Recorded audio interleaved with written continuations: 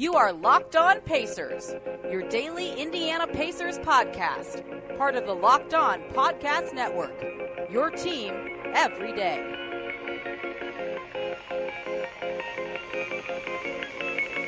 Welcome into the Locked On Pacers podcast. My name is Adam Friedman. As always, I'm a staff writer at IndyCornrows.com. And join me on the other line because it is a weekly show. Once again, I know it's a Tuesday, but it's still a weekly show. Mr. Tony East. Tony, Pacers 2-1 in the week, but pretty bad loss this week. Any top thoughts you got? Adam, there were 4 games. We did not even clarify our timing of recording. Oh yeah. Well, there's that first mistake. Yeah, so we're recording this Sunday afternoon about 4 o'clock. Obviously, something really big happens in the Hornets game. We will re-record this podcast, so this will not actually, you won't hear this podcast, so I don't know why I'm saying that. If you're hearing this podcast and nothing major happened in the Hornets game, we just scheduling wise, we kind of figured this is the best time to do it.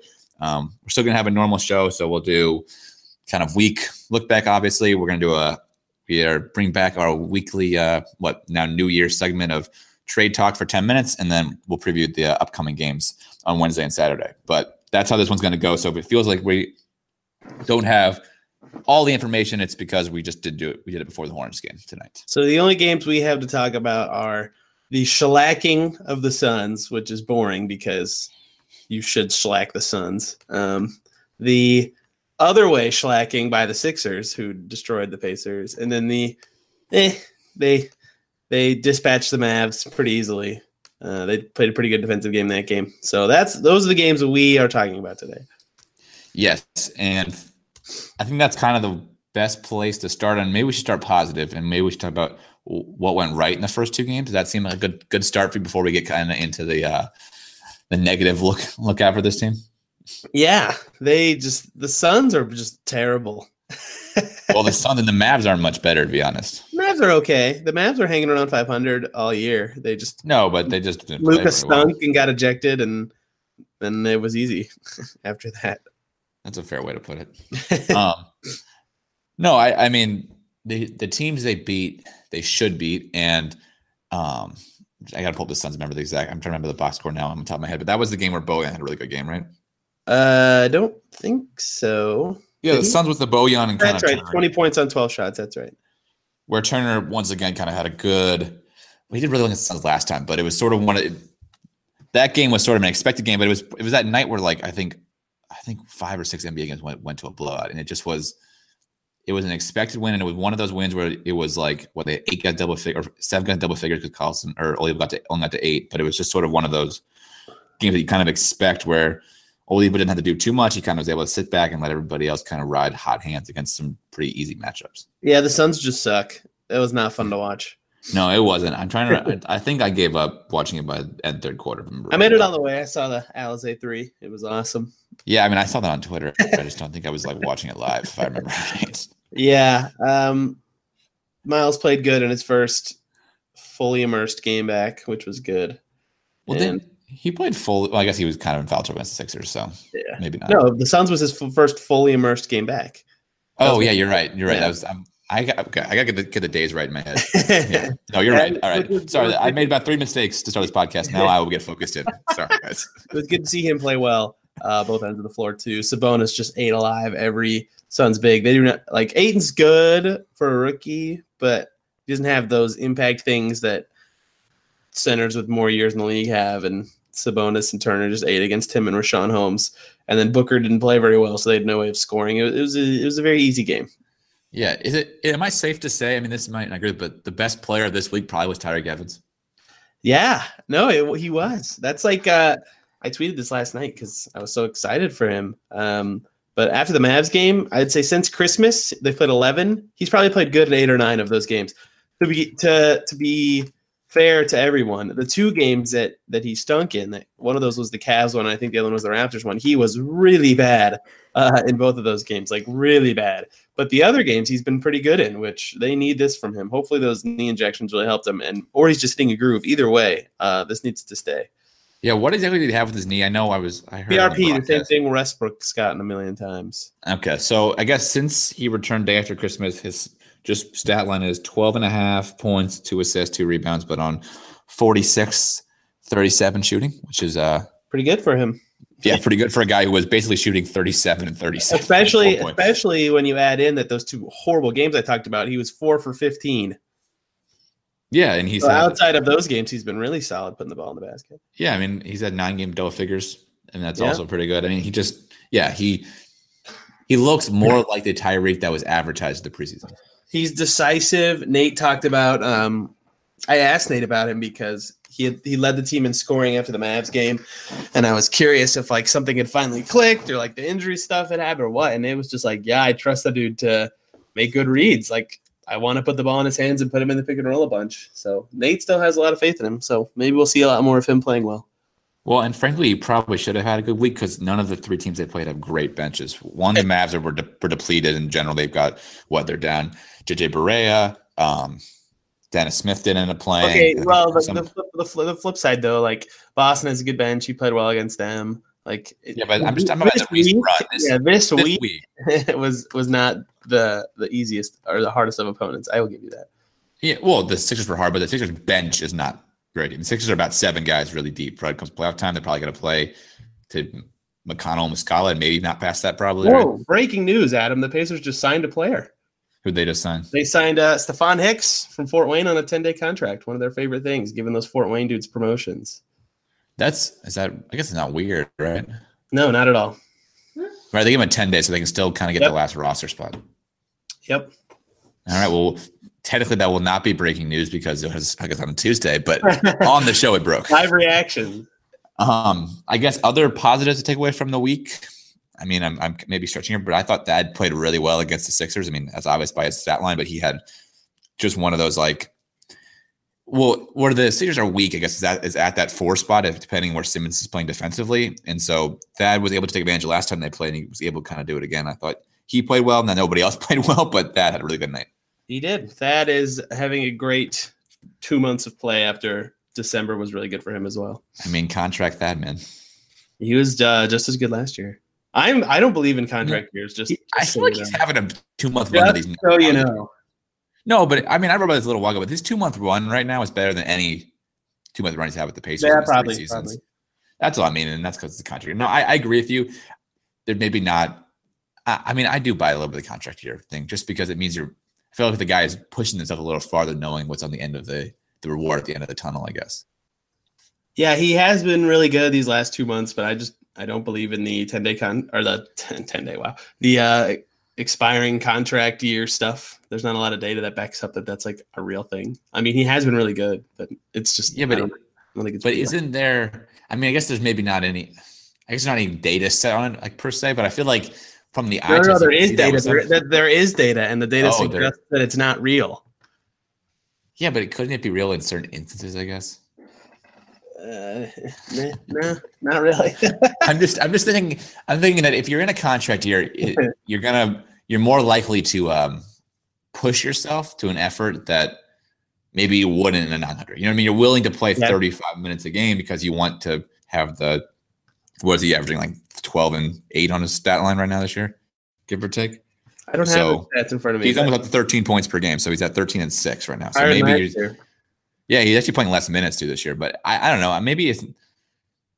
I mean, it probably isn't really a contract year thing. I feel like he's definitely hitting a stride that he hasn't hit yet in a Pacer uniform, and that's kind of where I feel like he's at right now. I don't know if it means anything for his future play, but it does mean right now that he's pretty dang good.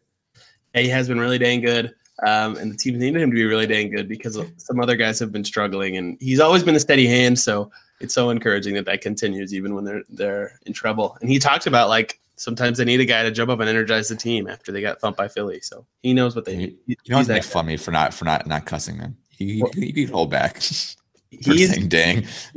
He's good at holding back. No, say you cannot make fun of me for saying dang instead of damn. Why? You used the word dang like 3 times in that thing. And you're I know. Well, I have a really stuffy nose too, so like NG sounds are really easy to say. Oh, fair enough. All right. Should we move on to, I guess, the negative part of the week? I mean, I feel like, is there anything else positive, I guess, that you really liked? I mean, Alize's 3, is that positive? Alize hit a 3, that was sweet. Aaron Holiday dimed him up, which was cool. Tyreke we got. Yeah, let's just talk about getting smoked by the Sixers. Yeah, so the Sixers loss was 120-106. No, 96, sorry. 120 to yeah, don't give them those 10 points. Nah, that so we took the game. So Vic had the second most points at 15. Ooh, a miserable 6 of 20. Yeah, he was not very good to the point where people were questioning if he was like injured or not, which he clarified after the game he's not. Yeah, you asked him then, right? That was your question. I was going to ask him that, but I actually did not ask him that myself. So do you think he would actually say if he was injured though? That's what I'm concerned. Okay, about. well, no, but he, in the same media scrum, he talked about how it's just like him not being aggressive and like getting the shots he wants. But he also said, at first it was injury, like for a little bit, because he had to ease back. But now he's there and he just hasn't played the way he wanted, and you can't just like suddenly do that.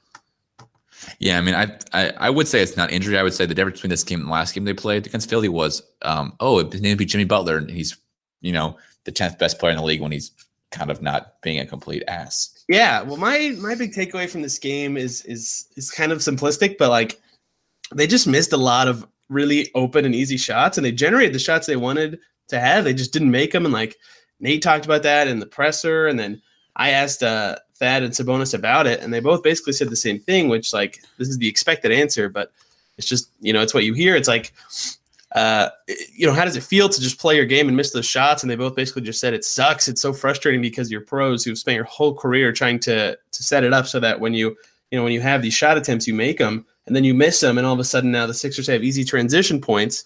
And then, in the first half, I think they went into halftime down 8 or 9 or something like that. 6. It was just 6. It was a pretty close. I mean, I thought it was back and forth till basically that third quarter run. Right. So what Nate said and what they kind of agreed with is like after a while that just gets so deflating that you mentally just get drained and out of the game because it's like, why aren't these shots going in? Oh crap, I just got beat on D. So like, obviously the Sixers have their 3 best players are all really good defenders. Like plus defender is not enough. They are like all very, very good. So there's something to missing some shots, but missing as many as they did that were just open good looks. I think it was somewhere between 12 and 14 just missed layups.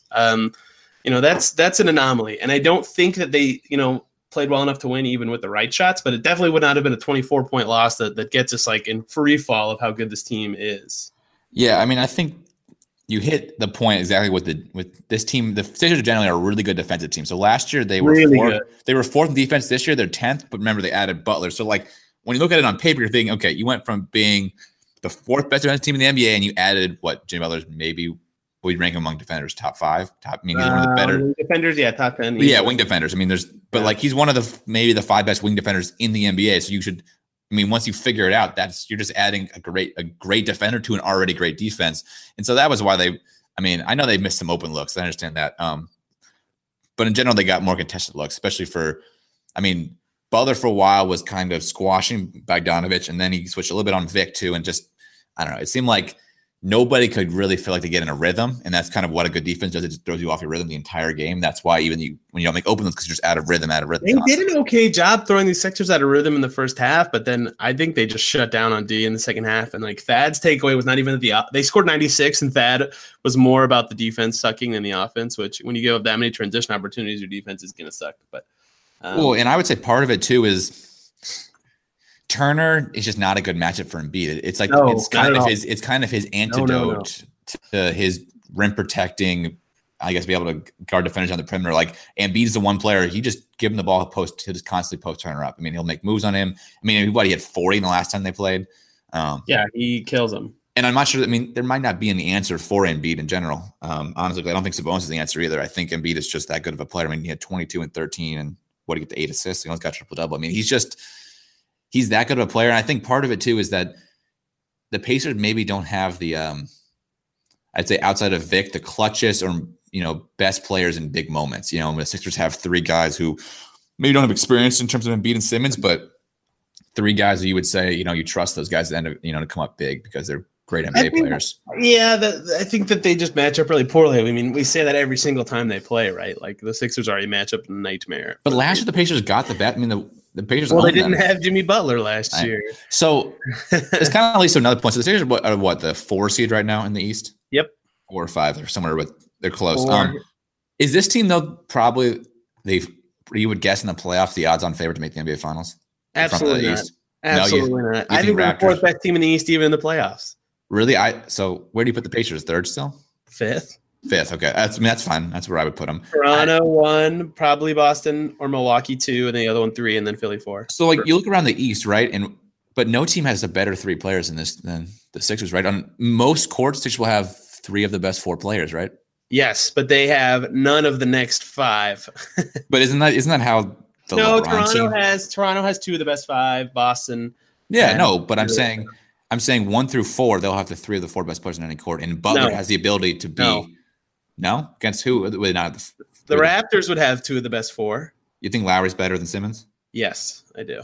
Okay, that's fair. I mean, but I feel like Simmons, obviously his size, and I guess he can't hit a jump shot, so I don't know. But I don't know. I feel like in most matchups, even the Raptors, you could say they almost have 3 of the 4 best players on the court, and that's kind of how LeBron won the East for so many years with the Heat, and then with the Cavs.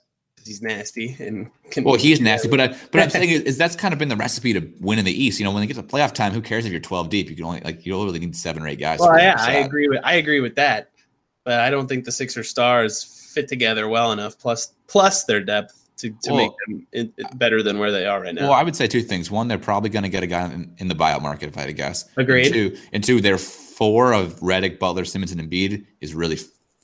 I mean, imagine if any other team in the East is top 4. It's just I don't agree with that. So which one? Just give me Siakam, Kawhi, Kyle Lowry, Danny Green, better. Oh, I don't know about that one. I mean, I agree. It's not like a huge gap, but I don't know how much better that. I'm a big Raptors guy. We'll talk about them later. yeah, we will talk about them later. So I'm trying to think. Butler and Kawhi count each other out, and Embiid's better than any of those guys, though. Anybody else on the Raptors? Not Kawhi. No, I'm saying if Butler and Kawhi cross each other out as canceling out, then the next guy is Embiid, who's a pretty big gap between Embiid and whoever the 4th best guy is.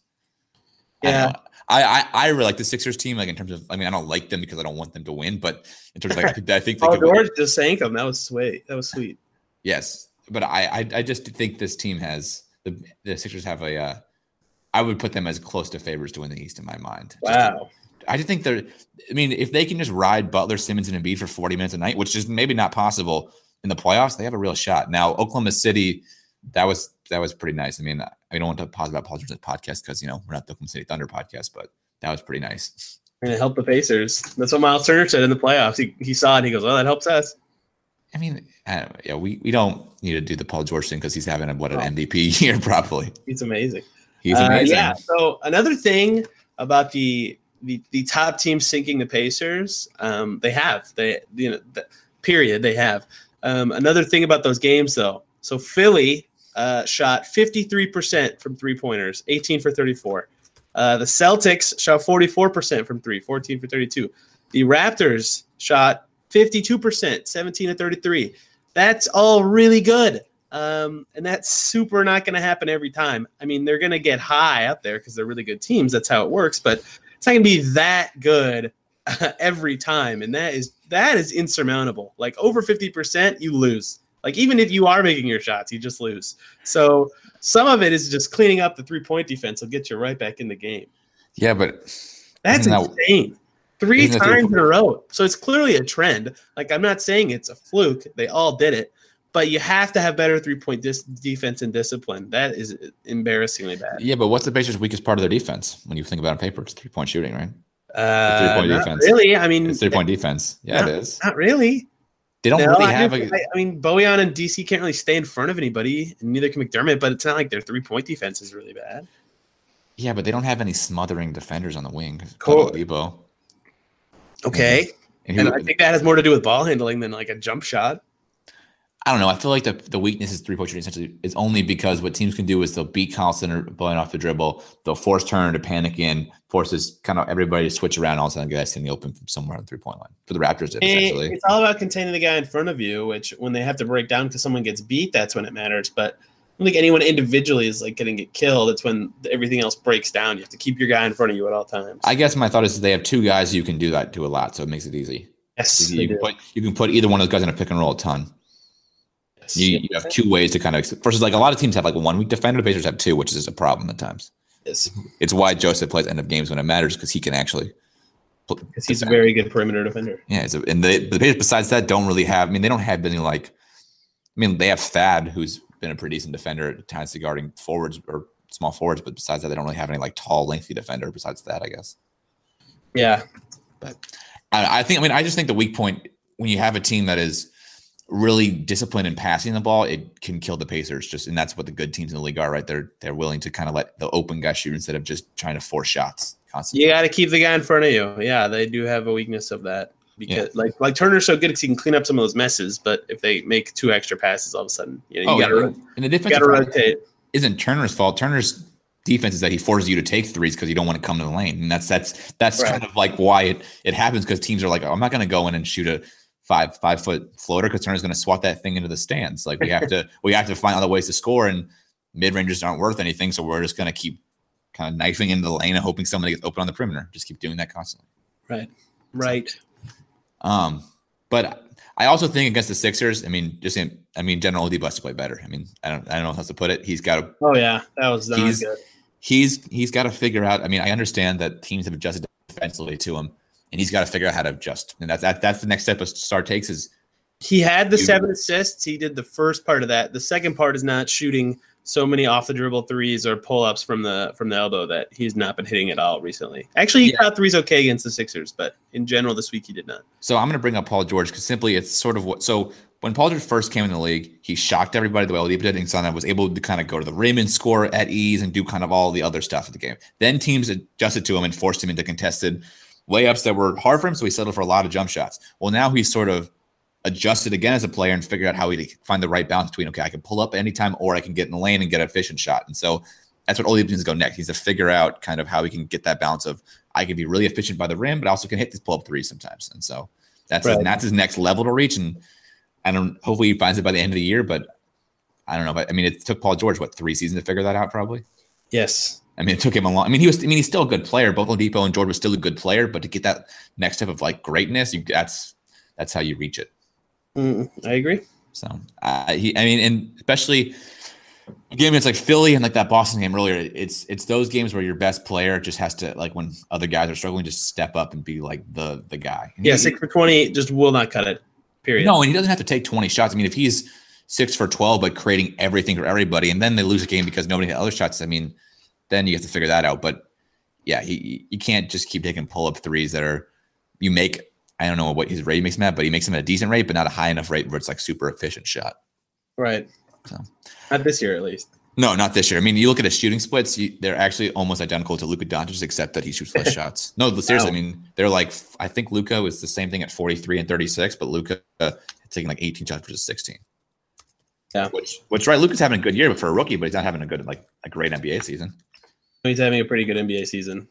No, and that's what Oladipo's having, a pretty good NBA season, but he's not having a great season. Right. So Luka's 43 and 36 on 15 shots. Sorry. So actually, he's a little better than Oladipo. On offense. Yeah. On offense. I mean, this is all just points. I'm talking about like offensive efficiency, not defensively. Yeah. No, I understand. But to get to that level where like he should be a no-brainer all-star starter, even when he missed 10 games or 11 games, he's got to find that next year, I guess. Yeah. It has not been pretty these last few weeks. There's a reason people are asking him if he's injured. Yeah, and I know you had tweeted out that you asked him or somebody asked him in one of the media scrums. I don't know if he'd tell people he was injured, to be honest. I don't know if he would. Well, but he talked about being like playing slightly injured earlier, like after he returned, which is why I really don't think he is, because why would he bring up that he used to be but he's not anymore, Like I think he would just say no if he actually was.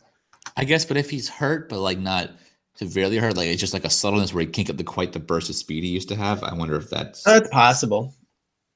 And maybe, I mean, are you at all concerned that this is like we got, let's say 100 games of great Oladipo and that's going to be it? Like we're never going to see that again. You all concerned? No, I'm not. Okay. No. I'm not concerned yet, but we'll see how this rest of the season goes. Yeah, I don't think that's the case. I mean, even if this year never recovers, it could come back. Yeah. To end on a positive note, they're 30 and 15 and third in the East. So, that's pretty good. And they don't seem to lose to bad teams. So besides that stupid Cavs game. That was where they got screwed at the end of the game. Yeah, where they really won the game and they got hosed by the refs. But no, they're 30 and 15. So it's been a good year so far, right? They're 60% of the way through about halfway through the season to the amount of wins we thought they'd get, or more than that we get. Yep. I mean, right? What's their on pace total? So if they win 2/3 of their games, they're on pace for that. It's like 51. No, 51. 2/3 is 51 of 82. Yeah, 27 times 3 is 81. 27 times 3 is 81. So a third of those of 54, is, Tony. 54. 27. Oh, there 2. it is. Yes. 17 times 3 Adam. is 50. Very good. 17 times 3 is 51. I got the first part of the math right, and you got the second part of the math very wrong. Yeah, but so 54 wins they're on pace for, and we'll see. They got Woo, that was embarrassing. This schedule gets a little tougher. It does for sure. They play some better teams. So we'll talk about that actually in 2 seconds from now. We'll take a quick break, and then we're actually going to talk about our weekly trade corner. All right, Tony. Do you want me to start with the blockbuster trade or a semi-blockbuster trade? I guess your blockbuster trade. Actually, no. We'll save it. All right. So the first one, huge trades. That scares me. No, they're not huge trades. Well, they're definitely trading the top 8 player for a player. Okay.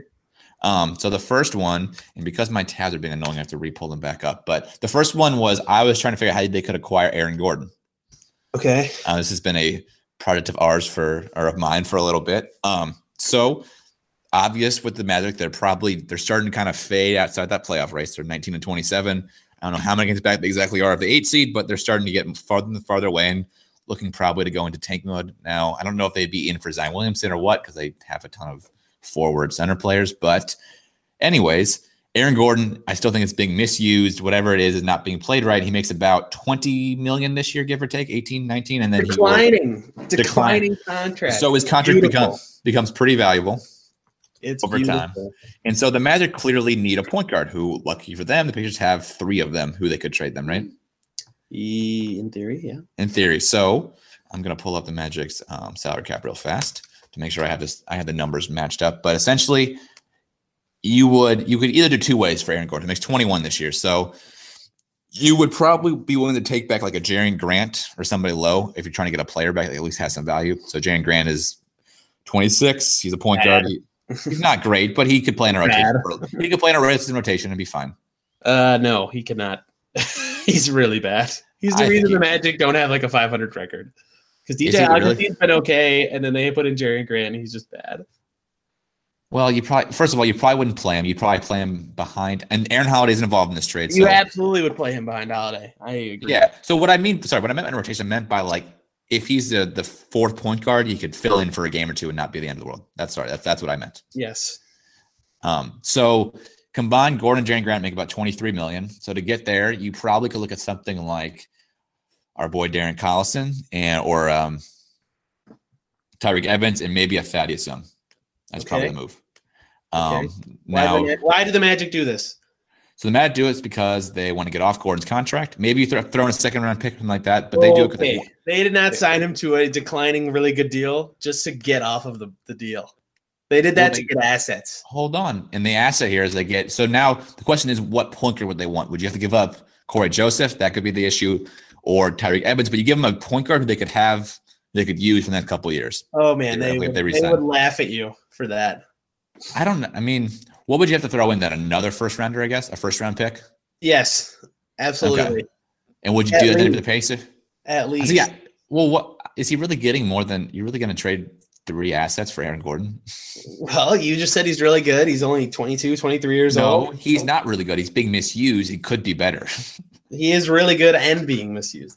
And he's declined. His contract is really good. He's a good player. Yeah, they're going to want more than expiring deals for him. Well, also look at the fact that it clears up their cap a little bit. They have pretty good cap sheet outside of they're pretty much set on cap. Busy Mac, Biombo. Well, and they're not a big. Where do they have Mozgov now? Which one do they have? They shook out with one of those guys. I don't. They have Mozgov right now. That was so confusing. 16 for next year. So, but here's what I'll say: is they would make this trade because it would get them a point guard who they could use for the next 3 or 4 years, which they need a good point guard to develop their center. The only point guard on the Pacers roster they could guarantee to have for 3 to 4 years is Aaron Holiday. So if you're willing to throw in Holiday, I'm sure.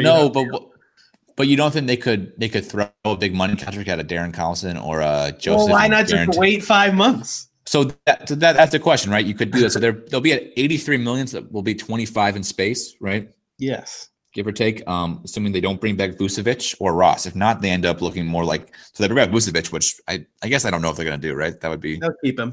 He's really good. Right, he's really good, but they have all these centers, so it's kind of confusing. So they bring him back. What's Vucevic worth? 15, 20 a year, probably 18. Yeah, he's going to be an all-star. So 18. So 18 puts them right up on the cap. Essentially, they're $5 million below. So then they can't get a guy. They can't get a guy like Darren Collison. Bird rights are a thing. So sign a point guard and re-sign. Well, okay, so fine. His cap hit's going to be 15 because he makes 12.5, right? So 125 of 12 and 0.7. So fine, then they have $7 million in space instead of 6. Or that'll get something. That'll get you something. That's not worth trading away Aaron Gordon for expirings. It might be. I totally disagree. Well, I mean, they need to get a point guard in there, right? I mean, I don't know what value they have having Aaron Gordon there. Let's put it that way at this point. I also don't think that DJ Augustine has been like marks worse than Darren Collison this year. So no, so I mean, maybe, doesn't make a lot of sense. Maybe you have to give up Evans or Joseph. I mean, I don't know why either of them moved the needle to get a 22-year-old very good player. Because it clears. Because I think they don't need to clear space though. I think they want a point guard who is better than Augustine. They don't have one. I think Collison. I mean, I think Collison's locker room presence would also be really good for them in general. They can get a guy in the summer if they. Are you sure? I mean, how many guards? I mean, a lot of looking for a guard. I mean, there's not a ton of guards to be available this summer that are going to be moving. Yeah, there's going to be anyone better than who they have now. So. Yeah, but I mean, if you brought, let's say even if you gave him two, let's say you gave him Evans and Collison. You're not willing to throw in Aaron Holiday, then how good do you really think this guy is? Like, I think that you're missing how good Aaron Gordon is here. This is not even close to the correct value for Aaron Gordon. Okay, that's fair. I mean, but so let's say you throw in Aaron Holiday, then you throw in Holiday. Yeah, I wouldn't do that, but that's about what it would take. Do you think it's worth it? Let's say you do Holiday makes 2, so that counters out for Grant, and then you throw in, let's say, you throw in Evans and Thad. Yeah, I mean, I wouldn't do that, but that's probably what the trade would look like. Is that a good move for the Pacers long term? Might be. Maybe. Depends how much Aaron Gordon can be. I don't know what the right word is. Harnessed. How much they can harness out of Aaron Gordon. Yeah, I guess my only thought with Gordon is I don't think he's quite worth Aaron Holiday value, but I think you're probably right. He's not quite worth some expiring value. So maybe you throw in just your own first round pick and that gets him. Maybe that's where you settle at. Yeah.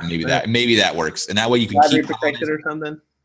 Yeah, I mean, but they're going to be in the 20. I mean, they're going to be 25. So maybe you throw in that's what I could see, I guess. Maybe them throwing in their first round pick. And that could move the needle for the Magic, certainly because the team just isn't good. And if they just want to, I mean, I don't know what the end game of this Magic team is. I really can't figure it out because they've got 3 centers and that doesn't really make any sense. So I don't know. I mean, do they have to trade one of those guys? Maybe that's the move for an asset. And I don't know. But it seems like Aaron Gordon is being wasted away, at least on this team, if I had to say. Yeah, but I don't think that means they're going to trade him for expirings. I think could he force his way out of there? Could he say how went out? No, absolutely not. He signed a 4-year deal. He's going to be there for 4 years. Yeah, but you don't think he signed that 4-year deal knowing that he was going to be traded? I mean, come on. No.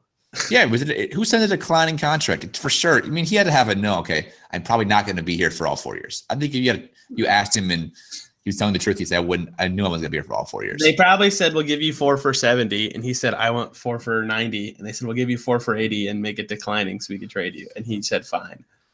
Yeah, but I feel like you have to know if you're making a declining contract, you're going to be traded most likely, especially how bad the Magic are. Well, why does that affect his trade value? No, it doesn't. But I'm saying that he could force his way out of there then, theoretically. They have him for 4 more years. He cannot do anything. He's just being so wasted away. I don't know. He's the one player in this league where I feel like. But he's doing okay for them. I don't think he's being wasted away. The team is terrible. He's playing in playoff games. He'd be playing in playoff games. They're playing Jerry and Grant 20 minutes a night, and Mo Bamba sucks because he's a rookie, and Johnny Isaac's basically They're probably 2 years away by the time he's in. I mean, he'll still be 2 years. They'll have him for 2 more years. Well, no, I'm thinking he'll be good by 2021, 22. Okay, well, he'll be there still. I want him on the Pacers. I guess I would certainly think about it if you could figure out how to get him on the team somehow with a point guard and a pick, if that might work. I mean, I think that's the centerpiece of a trade. And I do think the point guards the Pacers have value because they have so many of them. They have 3 guys who can play point guard. Yeah. And they don't need all 3 technically, really. They can figure out how to get some kind of wing player, another forward that would be really helpful for their team. Getting a forward would be ideal. Yeah. So then I would not do it in a trade though. I would just buy out of it or something. As you could tell, I mean, I've wanted Aaron Gordon since the summer, so I'm just trying to figure it out. A lot of people had. I agree with you. You probably have thrown a pick, but I would have headed to throw in Aaron Holiday on that kind of trade, I guess. Well, then you don't get Aaron Gordon. That's fair. But I mean, maybe we should sell high on Holiday right now, right? No. No, maybe. I mean, I don't know. What are the odds he really becomes a great player? Who knows? There's been a lot of guys who flashes the rookie year and fall apart, and that's where my next trade comes in. Hey, go ahead. Yeah. All right. So the next trade, this one is I guess I had to re-open all my tabs. So Mike Conley, I was a big blockbuster. We had this chat in the 8.9 group chat of Mike Conley trades. Let's go. So Mike Conley makes a ridiculous amount of money. Let's be clear. He makes way too much money. He's really good, but he's not $30 million a year good, right? Yeah, accurate. He's probably like 25 million. He's probably 25, but he's not 30 million, then 34 million last year. 32, 34. Yeah. So it's a lot of money, but if you're the Pacers, frankly, why not sacrifice your future cap space? I argued for Conley. Interesting. Yeah, interesting. I like Mike Conley a lot. And I feel like Conley is good enough level of guy that you could say, okay, we saved our cap space to get a guy this good who fits this well.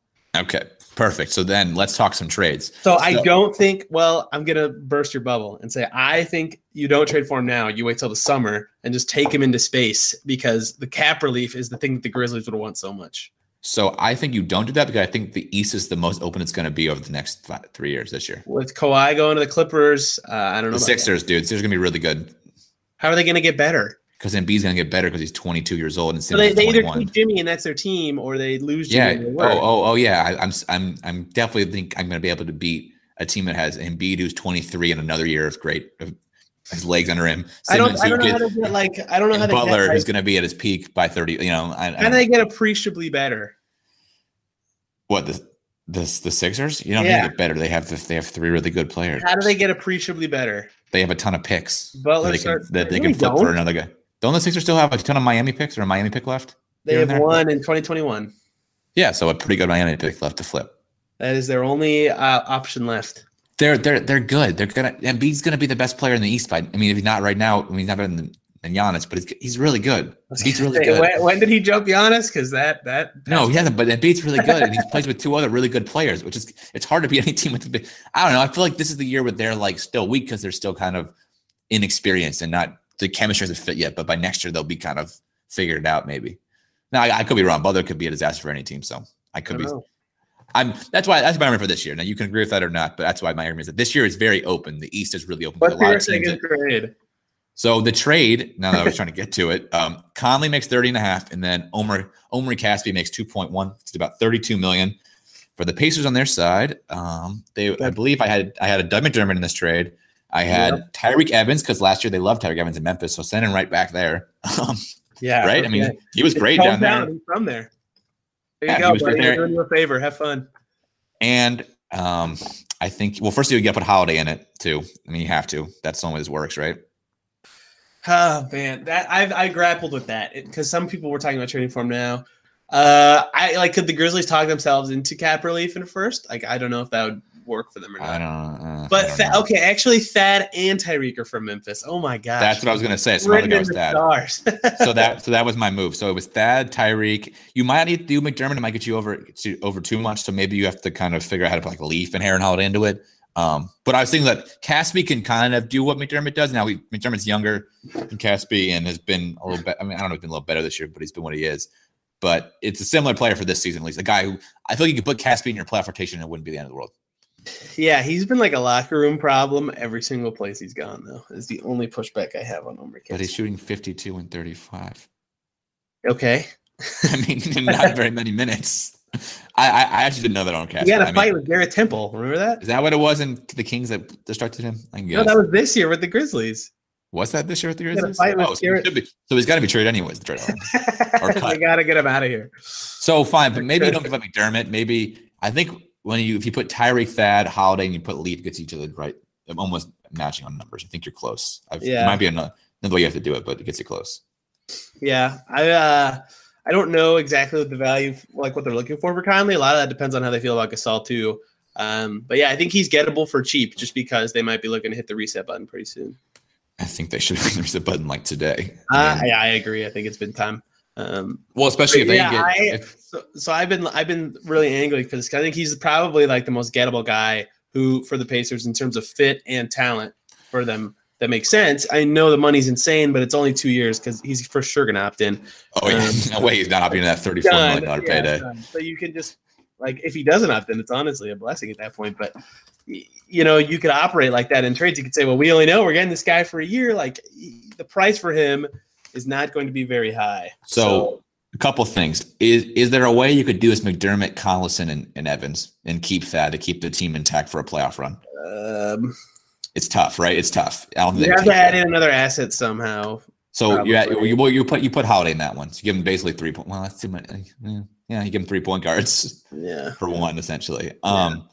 If you could do that, I think you would definitely do that, right? If you could do that. I'm a Conley guy. I think for the right price, I would trade for him. I don't know how many assets I'd be willing to give up for the money, but he would. So my thought is he'd be a fantastic fit on this team. Yes, and my also thought is that it might be time to get rid of Thad, sell high on his good year. He might probably not going to return if I had to guess right now, just because I don't think he wants to come back. Maybe he does for the team, but right. It was very tenuous last year, so I'm not sure if that's going to be that could be brought back. And second of all, I think it might be time just to commit all into the Sabonis Turner for a year, see if it works. If it doesn't, then you got to trade one. But at this point, the playoffs also, and I agree with that. But I think the playoffs also be very telling in that way of does this work? Yeah, I mean, as much as I think separately they've both been great this year, it's at some point you're limiting one of the guys' ceilings essentially by not letting them play together. And you're limiting the ability to get a guy who can play in the last 5 minutes of a playoffs game. Right. Which I mean, and it will probably be one of the hardest. It's probably going to be the hardest decision of Kevin Pritchard's tenure so far. I guess traded Paul George. That's pretty tough. But in terms of this roster construction, I guess. I mean, of things that he wasn't forced to do, it'll be the hardest thing he has to do because I think unless they can play together, which maybe they can, but I feel like Sabonis, Turner, Oladipo have a bond kind of together that's I don't know going to be hard to break, and it might. The locker room, but I don't want to think ahead like that. That's why I think it's why you got to get rid of that and just commit to it. If you're gonna I want that the rest of the year. I know I do too, but I mean, if they lose in the first round of the playoffs, does it really matter? Whether they have Thad or don't have Thad? Yeah, it does. They'll get thumped. Why? They're gonna lose. They'll get thumped without him. Not for the 3 seed. They're the 3 seed. They can beat whoever. They can beat 3 seed if they didn't have Thad. Okay, well, yeah, that's a different thing. How do they get the 3 seed without Thad?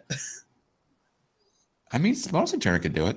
That is the third. Whoa, okay. If you added Mike Conley, you could be the 3. Okay, yeah, maybe. That's what I mean. You don't just sell Thad for a reason. You sell Thad for a good player. I need to get an I Heart Thad T-shirt. No, and I'm not trying to hate on Thad. Shirts, but it says I Heart Thad. Yeah, I'm not trying to hate on Thad. Just think that he's not going to return. He's going to get a decent contract, and he's not going to return. So you might as well kind of. I wouldn't trade Thad for Giannis. Just kidding. I would do that, but. Calm down. All right. I guess, is there any other thoughts with Mike Conley? I know you said you were talking about it with your 8. No, we covered a lot of it. The downside for Will Furr, because Will probably will listen now that this is happening. Will was the big no, please don't guy.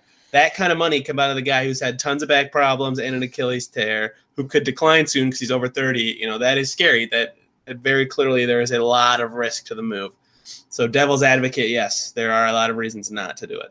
But Conley and Oladipo would be the best. They fit so well. I agree. That was my thesis, right? It'd be the best backcourt in the East. You save your space to get a guy who's really good and fits, and he checks both boxes. So if you could do it for Evans, Holiday, Collison, and McDermott, I think you would do that in 5 seconds. I argued for it in the summer, just so you could use your cap space and give up. No, but imagine a top 7 when you still have Thad, and then you're off your bench is Sabonis. Yep. Joseph.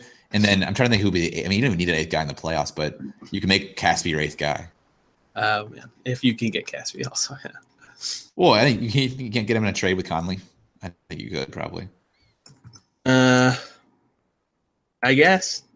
I mean, I don't know what are they keeping Caspi for? I'm kind of thinking he's expiring as well. You can get. I just don't know why they'd be like, sure, you can also have this guy. So that they get Howard. I don't know. I guess because I feel like it seems weird to trade 4 guys for 1 player. You need some other guy filler. Or waive a bunch of dudes. Yeah, catching up one of the guys they'll waive. I guess I don't know. I don't know who they waive. He's kind of towards the. So I don't know. I'm thinking of a top 7. Let's preview Conley. The week ahead. We've been talking about this. Yeah, we haven't. But Conley the top 7 make this team That would be the best. Olympia would probably be the best backcourt. No, front court. Wait, no, backcourt. Right? Backcourt. You were right the first time. In the Eastern Conference. Don't psych yourself out like that. I did. I thought in the Eastern Conference. They would be, for sure. Probably, yeah. Okay. Whoa. Sorry. All right. Well, Tony's playing some music. Let's take a quick break, and on the other side, we'll preview this upcoming week. All right. Welcome back into the Locked On Pacers podcast. So the Pacers' first game of the week, it's actually a pretty tough week coming up. I guess it depends how good the Grizzlies are, but two teams who were decent at least at one point, and you got the best team in the Eastern Conference, and that's the Raptors at 35-13. You want to do the numbers, Tony? I would love to, Adam. The Toronto Raptors, best record in the NBA, 35-13. They are 6th in offense and 8th in defense and 17th in pace. And very good at beating the Pacers in Canada. Very good at beating. Yes. Well, they should have won the first one. They even won in Canada, and I saw some stat about the last time they won in Canada. It's an alarmingly long time. Well, they won that one postseason game in Canada, game one of. They should have won two if Solomon Hill knew how to didn't forget how to shoot the ball. Yeah, or Paul in Canada. Yeah, that was in Canada. They should have won Game 5 in Canada. Yeah, they should have. But so that was the last time. It was 2015, I think. Good Lord. So you brought this up to my attention. It is a back-to-back for the Raptors, correct? Yes, that, you know what, we'll just spill the candy in the lobby. Both teams the Pacers play this week, Raptors and Grizzlies, are both on a back-to-back, while the Pacers have giant gaps in between their games. So they have a rest advantage, and they can scout just that one team. So that's a makeup for the last time the Pacers played the Raptors, or 2 times ago. For they sure. They played them on a back-to-back 2 times ago after playing. Raptors hadn't played since Sunday. So they had 3 days off, and then they played the Pacers, and the Pacers had to play it back-to-back. They had just lost at home to the Cavs on a heartbreak. So it also means Kawhi might not play because he's still not playing back-to-back, correct? Yes, I think so.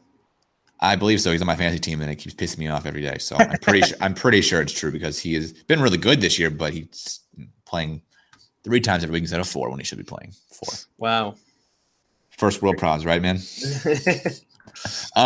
So speaking of Kawhi, he's obviously been their best player. He's top 5 MVP candidate probably. Yeah. No, top 10. Probably not top 10. Probably not. There's been a lot of good. Harden shot up from probably 8th at one point to 1st. So Kawhi is 27.6 points per game, 8 rebounds, 3 assists on a very nice 50, 37, 85 shooting split. Yeah, he's insane. He is just insane. No one will ever catch Harden, but yeah, Kawhi is making an argument that Kawhi is showing that he's clearly the second best player in the East and not as far behind Giannis as we all say he is. He's insane. It's so hard to stop him. He stops whoever he wants to stop.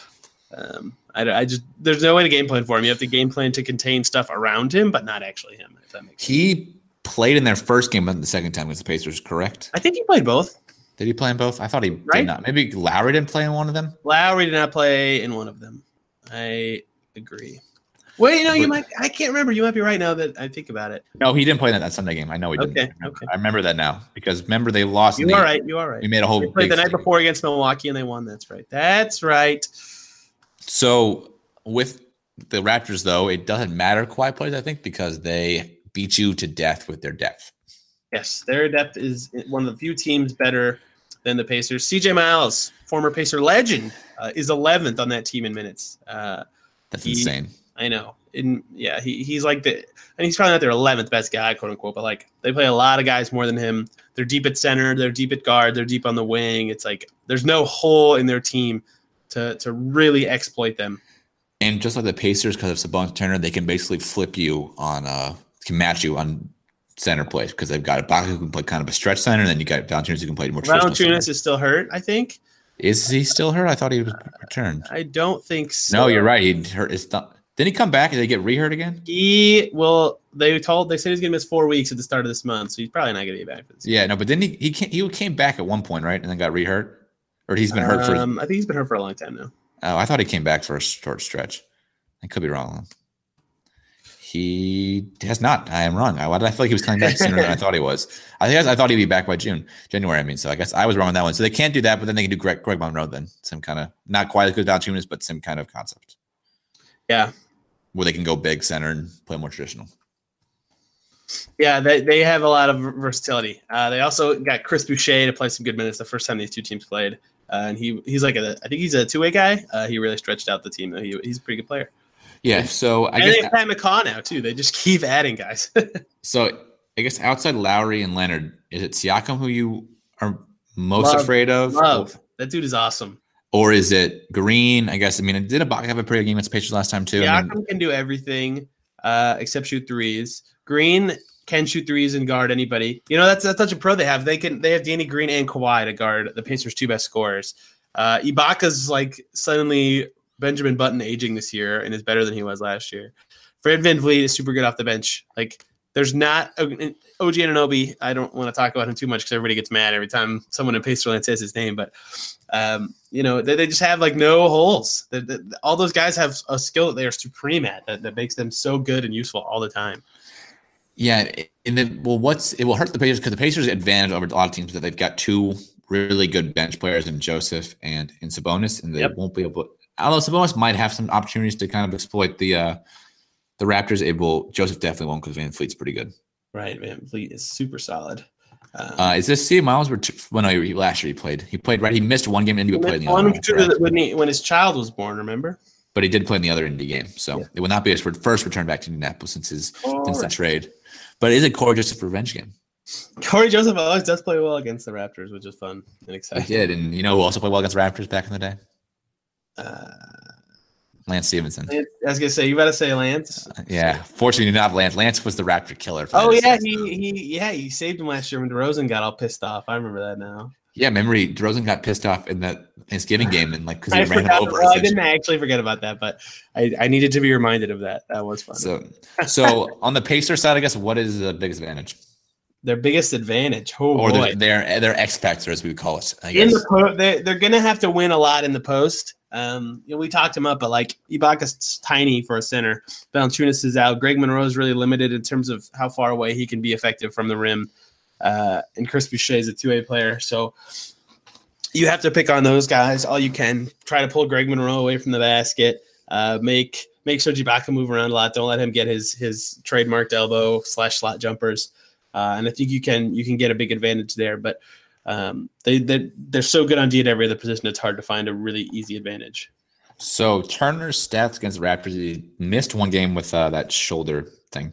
Yep. And that was actually a big part of why the defense might have not been great. But in the other Raptors game, he was only able to play 25 minutes because he had 5 fouls. However, he did have 10 and 14. So he was a huge factor on the boards. And like you said, he kind of, if he can not get in foul trouble, he could be kind of the difference in them winning, especially at home where I don't know the stats, but I'm sure he plays better at home. Right. They just can't win in Toronto. Which is bad because they might have to go there. I mean, they got to keep them off the 3-point line. The Raptors shot really well from 3 in the fourth quarter of that game. They came back and won, as well as the whole game of the time that they won in Toronto. They're only 24th in 3-point percentage, so the fact that they just lit them up is very telling. And they get to the rim pretty well. They're second in 2-point percentage, so you got to be on your A game on defense to beat the Raptors. So, am I weird to think the Pacers are going to win this game by 15? It's just going to be one of those really good Pacers. They beat Toronto at home last year. I think they can do it. Yeah, I think it's going to be a back-to-back, and they're going to come out with a lot of energy because Oladipo's been challenging them to beat good teams, and they're going to come out really, I guess, energetic might be the right word, or really well executed might be the right word. And the Raptors, who are beyond this back-to-back, will be sort of not ready for it, I guess might be the right way to put it. They're traveling in between games too, I believe. Yes, they are. They're traveling from. I had it up for a second. Sacramento. Holy crap, that's far. Oh no, they're home from Toronto. Home, Sacramento. That's not. Yeah, so they're not. I saw Sacramento. I was like, that's mean. Why did they even make them do that? That would be the worst. That's just so mean by the NBA. They made him do that. That's crazy. But it does mean though it's not a short plane ride from Toronto to Indy. It's a little bit. It's still probably a 2-3 hour flight, right? Right. Probably 2.5, somewhere in between. But yeah, I mean, I just feel like this is the kind of game where the Pacers are at home. They've been challenged because they've lost to a lot of good teams that they're just going to really bring it. But I also thought that against the Philly game at home too, so I could be wrong. I hope they do. They need to get up and beat one of these good East teams, both for their confidence and so they prove they can do it. Yeah, I mean, like I said, I think Jimmy Butler was so good in that game. He was very good. So good. I guess, and if Kawhi doesn't play in the Raptors game either too, which I'm feeling he won't play because I don't think they play him back to back. They just don't want to. So this should be an opportunity for the Pacers to win this game if everybody plays. Yeah, I agree. I think they'll have a chance, but the Raptors are stupid good, so who knows? All right, now let's move on to the next game of the week, and that is the Memphis Grizzlies, who we spent a long time talking about Mike Conley. So I think we should start this game off. So Marc Gasol did not play on Saturday against – I forget who they played, but he did not play because of back injuries day-to-day, so he might not play, but obviously I think he's the number 2 player on this team. We should talk about him kind of right now because we spent so much time on Mike Conley. Yeah, the Grizzlies traded for Justin Holiday since these teams last played. Last time the Grizzlies played the Pacers still had Ben Moore and CJ Wilcox. So that was a blast from the past this season. They smoked him on opening night, if you'll remember. But yes, it is definitely worth monitoring Marc Gasol's injury status, because if he does not play, this game is easy. Kyle Anderson will not play. He's really good. Dylan Brooks will not play. He's okay. Joakim Noah just missed time for personal reasons. So yeah, this game could be a cakewalk. Yes, it could. I meant to do the numbers, Tony. What are the numbers on the Grizzlies? Yes. The 30th in pace. So this game's going to be 90-something to 90-something. 28th offense and 9th in defense. It's actually pretty good on D, the Memphis Grizzlies. I will tell you, I'm going to this game because I live next to Memphis. Oh, yeah. That's right. That about an hour from Memphis. I have to still get my tickets, but I'm going to this game. So that will be, I don't know what that will be, but hopefully they win this game. The Grizzlies are in a tailspin, right? They have lost. I'm trying to look at their schedule now. I believe when I looked at my preview podcast, they were 5-12 the last 17. Yeah, they are crumbling. That was the Mavs were 5-12, but they've lost a lot. They've lost 11 of their last 12 games. Holy moly, really? And actually, if you do the math some more, they've lost 16 of their last 19 games. So since December 14th, they've won 3 games. They've won 3. Happened? I don't feel like they've been banged up. Are they just bad? I think they kind of surprised people to start the year, and then they kind of came back to earth because they're not a great team. I mean, looking on paper, right? That is a shocking news. I mean, outside of Conley and Gasol, they got a young guy, Jaren Jackson, who's sort of, I don't know, figuring it out, but they don't have that many good players outside those two. And those two in a lower Western Conference are hard. Well, one's a rookie who's not actually good. Yeah, well, no, I mean, and Conley and Gasol are not good enough to carry the team. No, they are. They just have nothing. Not in a loaded Western Conference. They have no shot creation. In the East, Conley and Gasol would be the 6th seed. In the West, in the East, they'd be a 4th seed. Maybe not this Grizzlies team specifically. No, but I'm saying this Grizzlies team in the East would be in the playoffs easily. But in the West, it's hard. It's loaded. Yeah, things just keep not going their way. In general, which could be the fortune to the Pacers, who could maybe take advantage and trade for one of them. But that's just another because we already had. That is true. Yeah, outside of Conley and Gasol, like no one's threatening. Like Parsons isn't even playing anymore. Garrett Temple is a really good role player, but he can't do anything for himself. Justin Holiday is super inefficient, and then everyone else on their team is just like a guy. Jaren Jackson's a rookie, so. You shut down one or both of those guys, you just win. They smoked them the first time they played for that exact reason. I think it was like 111 to 83 or 110. I think it was 101-83. Yeah, they just knocked the doors off of them. Conley and Gasol combined for 24 points. Like the Grizzlies just had nothing going. So I don't think that this game will be any trouble. Yeah, it was one of those games where was it like Oladipo? Oh, it was 111-83. You're right. I'm wrong. Let's go. Nice job. It was one of those games where like Oladipo had like 16 points, but everybody else was so good that it didn't matter. I think they had 7 guys in double figures in that game. 57% from the field that game. Yeah, that was Darren Collison had 0 points. Collison had such a bad start to the season. He ruined it. Everybody else scored pretty well this game. Yeah.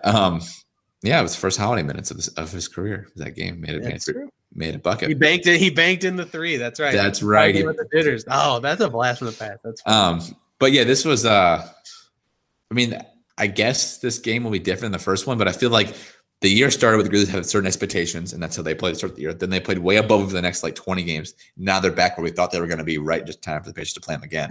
So I feel like this should be. It won't be a 28-point win because it's not a home game, but it should be a 10-point win on the road. I think so too. I don't think the team is very good.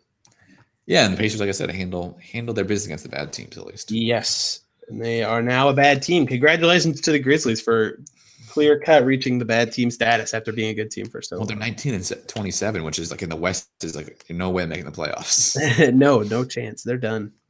I mean, they I love the Grizzlies. I want them to be good so bad. Yeah, it'll be sad once they finally break up the Gasol Conley. It's kind of like an era. I know. I'm going to be really upset.